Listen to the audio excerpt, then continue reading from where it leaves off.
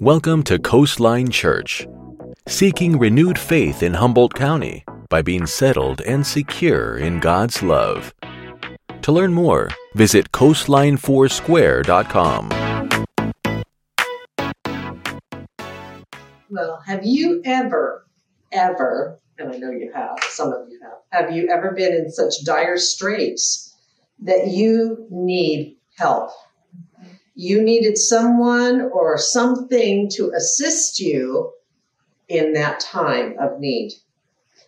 You needed to be rescued. Do you recognize this? Mm-hmm. It's called a rescue inhaler. Man, this is a gold mine for those who have asthma. You know, I try to keep my symptoms under control by having my meds on hand. And, but when I don't have it, I go into panic mode. It's like, oh no, what if, because an asthma attack is very frightening, it's paralyzing, and it's a really desperate situation. And at the point that I don't have, at the point that I'm in the middle of an asthma attack, I don't have any air. And it takes air to oxygenate your body, your heart, your mind, your muscles. And so it becomes difficult to breathe. It becomes difficult to move or speak or even think because nothing is getting the oxygen it needs. And the one thing on your mind when that's happening is, I need help now. Well, I was on vacation and I was snorkeling when I felt it happening. My chest was becoming tight, my fear level amped up, and there was no oxygen to fuel my muscles, and I was starting to fight just to stay above the water. So I needed help, and I was looking around frantically for someone, anyone, anything to help me in that situation. When I connected, there was nobody around me. It's like everybody disappeared. Doesn't anybody else snorkel around here? And so I looked to shore because that's where I was. I wanted to be there. And there was this little Hawaiian young man. He was holding a surfboard like this. And he put it in the water and he just shoved it to me. Man, I grabbed onto that thing. It was my life. And so I hung on to it for dear life and paddled ashore. I looked up to him and I said, "How did you know I was in trouble?" And he just simply smiled and said, "Your eyes." And so he took his board from the water and I tried to stand up very weakly and wobbly. And I looked for him. I wanted to thank him properly. And he was nowhere. I looked up the road. I looked down the road. I looked in the water. I looked across the street. I looked everywhere. He was not there. And I knew at that moment that I had been saved by the God who loves me. And he sent someone to my help, my aid. You can be doing nothing wrong. Just minding your own business, and calamity will fall on you. The rain falls on the just, and the rain falls on the unjust, the Bible tells us. There was a lady whose name was Lynn Young, and she worked on the 78th floor of the South Tower on September 11th, 2001, when a plane struck on the 104th floor. Everything exploded around her. There was fire. Her arms were badly burned. There was smoke, blinding smoke, and fear and screams and bodies all around her. She'd just gone to work, just a regular day, when all this happened. And she felt hopeless and she felt helpless, but through that smoke, that dark, encompassing smoke, she saw a young man come forth. He had his face covered with a red bandana. Suddenly, the man shouted, "I found the stairs. Stand up now. If you can help others do so, follow me." These words were music to some of their ears. Some of them couldn't hear because they were already gone. But these words were said by Wells Crowther, a 24-year-old equities trader and volunteer fireman. He wanted to be a fireman. That day, 18 people were led to safety and rescued by his heroic acts of sacrifice. Not only once, but he returned, after he got them to safety, he returned up the stairs to save more. And it is said of him, he went up so others could come down. So when Wells was 6 years old, getting ready for church, he asked his daddy for a hanky just in case he needed one, right? His daddy put a white one in his shirt pocket and told him it was for show. And then he put a red bandana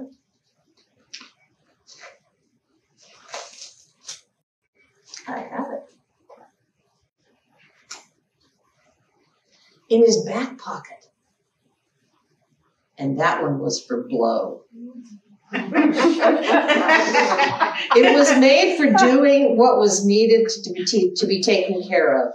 And Wells never went anywhere without it. He even wore it under his helmet for sports. He tied it around his neck whenever he left the house. It was like it became a part of him. You know what I mean? 6 months after the 9/11 tragedy, Wells' body was found in the lobby of the Twin Towers, only 75 feet away from safety and being rescued. He was in the company of many other fallen heroes, other firefighters who gave their lives also. And how did they know it was him 6 months later? By the red bandana. If you have ever been one who's rescued, you know how monumental it is. It's a moment that you never forget. You remember the instance, you remember the circumstances, you remember the sights and smells and the fear level and then the relief when someone pulls you out or someone helps you, lifts you up, and you are so grateful and you have such a sense of relief and peace is restored to you again. And your hope is restored. The Hebrew Old Testament word for rescue is yasha. And the Greek New Testament word for is exerio. And they both mean the same thing, exactly the same meaning. The rescue, restore, retrieve, to take out, to snatch away, to pluck out, to bring salvation, and to deliver from persons or out of circumstances to safety. Let's go to the Bible, because there's lots of stories in there about people being rescued. Where it was needed, and thankfully it was provided. And so I want to go to Daniel. So if anybody needed some help, it was Daniel. And Daniel was thrown into the lion's den. Now, these were man-eating, hungry all the time lions. He needed to be saved, snatched away, and retrieved from such a horrible end. And he was. God provided for Daniel a rescue worth recording in Scripture for us to learn that God is our rescuer. Now, Darius the Mede was the king at that time. And the people were in captivity. They had been taken away and put into under the rule of other nations. And so it pleased Darius to appoint 120 satraps to rule throughout the kingdom, with 3 administrators over them, and one of whom was Daniel. The satraps were made accountable to them so that the king might not suffer loss. Now, Daniel so distinguished himself among the administrators and the satraps by his exceptional qualities that the king planned to set him over the whole kingdom. At this, the administrators and the satraps tried to find grounds for charges against Daniel in his conduct of government affairs, but they were unable to do so. Wow, they did not like Daniel. They were jealous of him. They wanted to be first in line, right?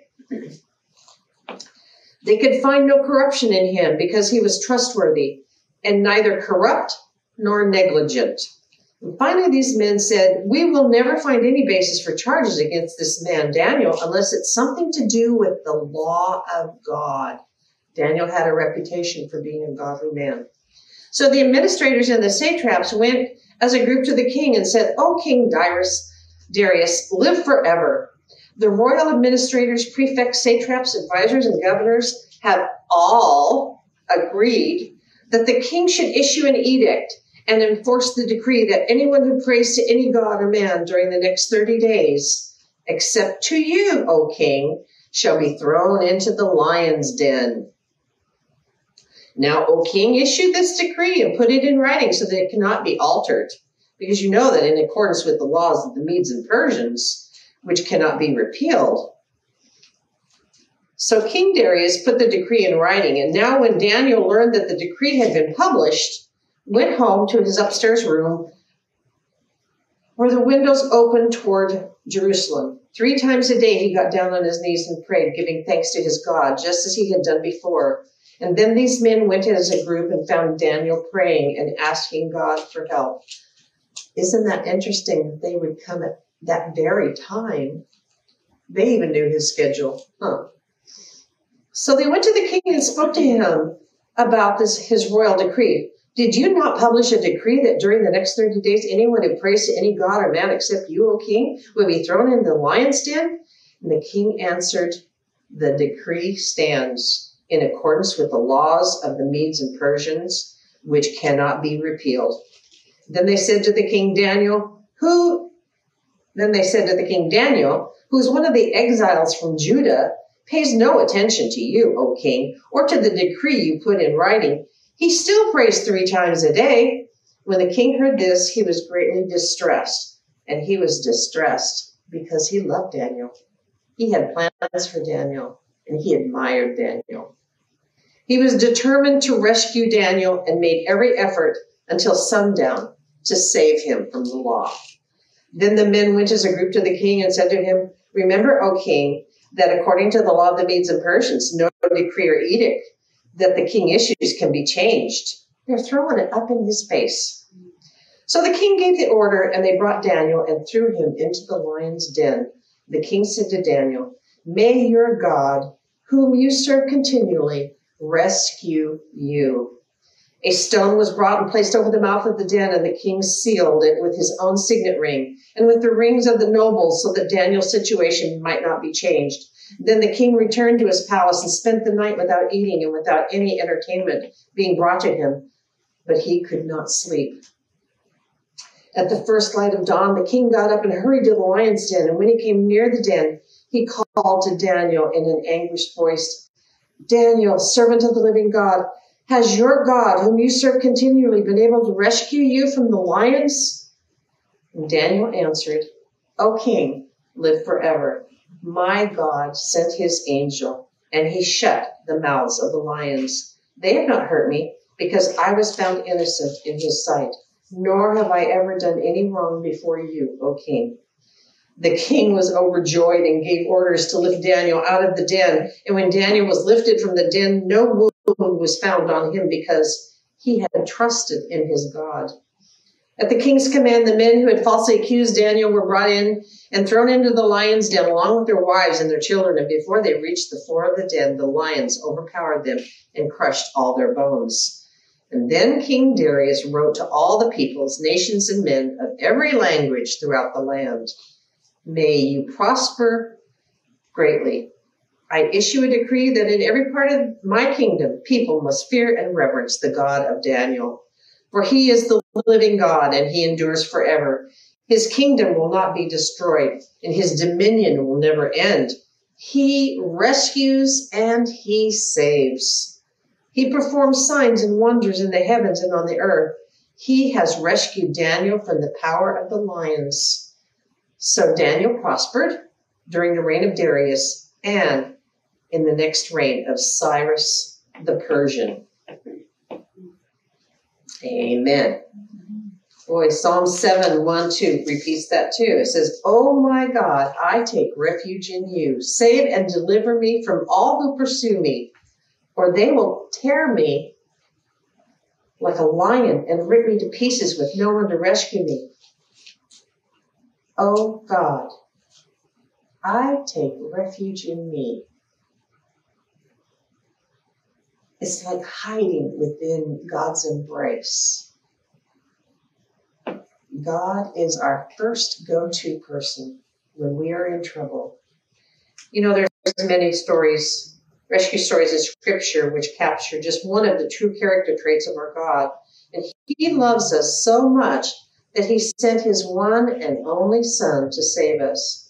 He loves us too much to let His children wallow in a hopeless situation. Psalm 46:1 says, He is our refuge and strength, an ever-present help in times of trouble. He is our Savior. You know, the greatest story of all time is the story of Jesus, and all of humanity are the ones being rescued and saved, delivered, and restored, retrieved, plucked out, snatched up, because we needed help. We were like sheep gone astray, and left to our own being, we will run astray. We'll run off cliffs. We'll fall into the raging waters and drown. Lions will come and tear at us.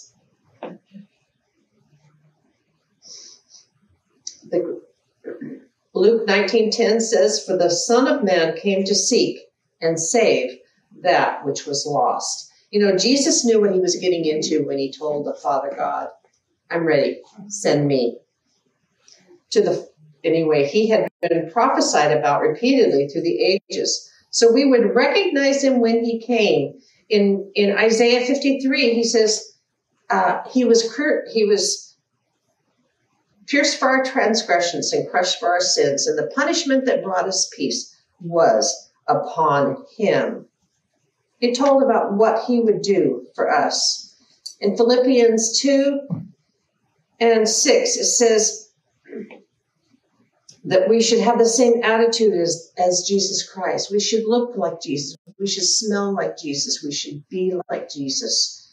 And it says, He was who, being in the very nature of God, did not consider equality with God something to be grasped, but made Himself nothing, taking the very nature of a servant, being made in human likeness.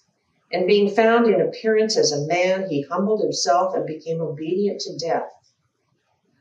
Therefore, even death on a cross. Therefore, God exalted Him to the highest place and gave Him the name that is above every name, that at the name of Jesus every knee should bow in heaven and on earth and under the earth, and every tongue confess that Jesus Christ is Lord, to the glory of God the Father. So Luke 9:22, Jesus is talking here. He says, because He's looking forward to the cross, He says, the Son of Man must suffer many things and be rejected by elders and chief priests and teachers of the law, and He must be killed. There's that must again. Must be killed on the third day and raised to life. And Jesus invites all of us to connect to Him and His saving grace. He says, come to me in Matthew 11:28. He says, call upon me in Psalm 55:16. He says, come out, be free, Isaiah 49:9. Cast all your cares on me, 1 Peter 5:7. And most importantly of all, follow me, Mark 2:14. Follow me to where I'm going, because I want you to be with me. And I'm coming back to collect you for my own. We don't deserve it, but God's eternal plan was to rescue humanity from sin and death. God had planned in advance that He was going to do, to reconcile people to Himself so that they would be His people and He would be His God. And the plan was that Jesus would come down so we could go up. Jesus left heaven, came to earth as a baby, grew up and became a man with no sin, so that He could be that perfect lamb, that perfect sacrifice and atonement slain on a cross for our behalf. It was his blood that washes us and our sins white as snow, so that we can gain entrance into his presence and into his power and into his promises. We gain.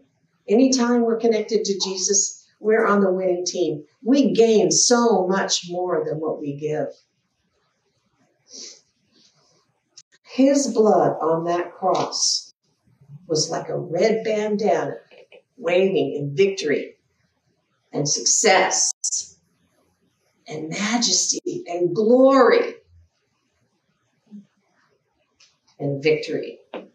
And then, because Jesus was raised from the dead by the power of the Holy Spirit, whoever believes in him shall also be resurrected and enjoy eternal life with him.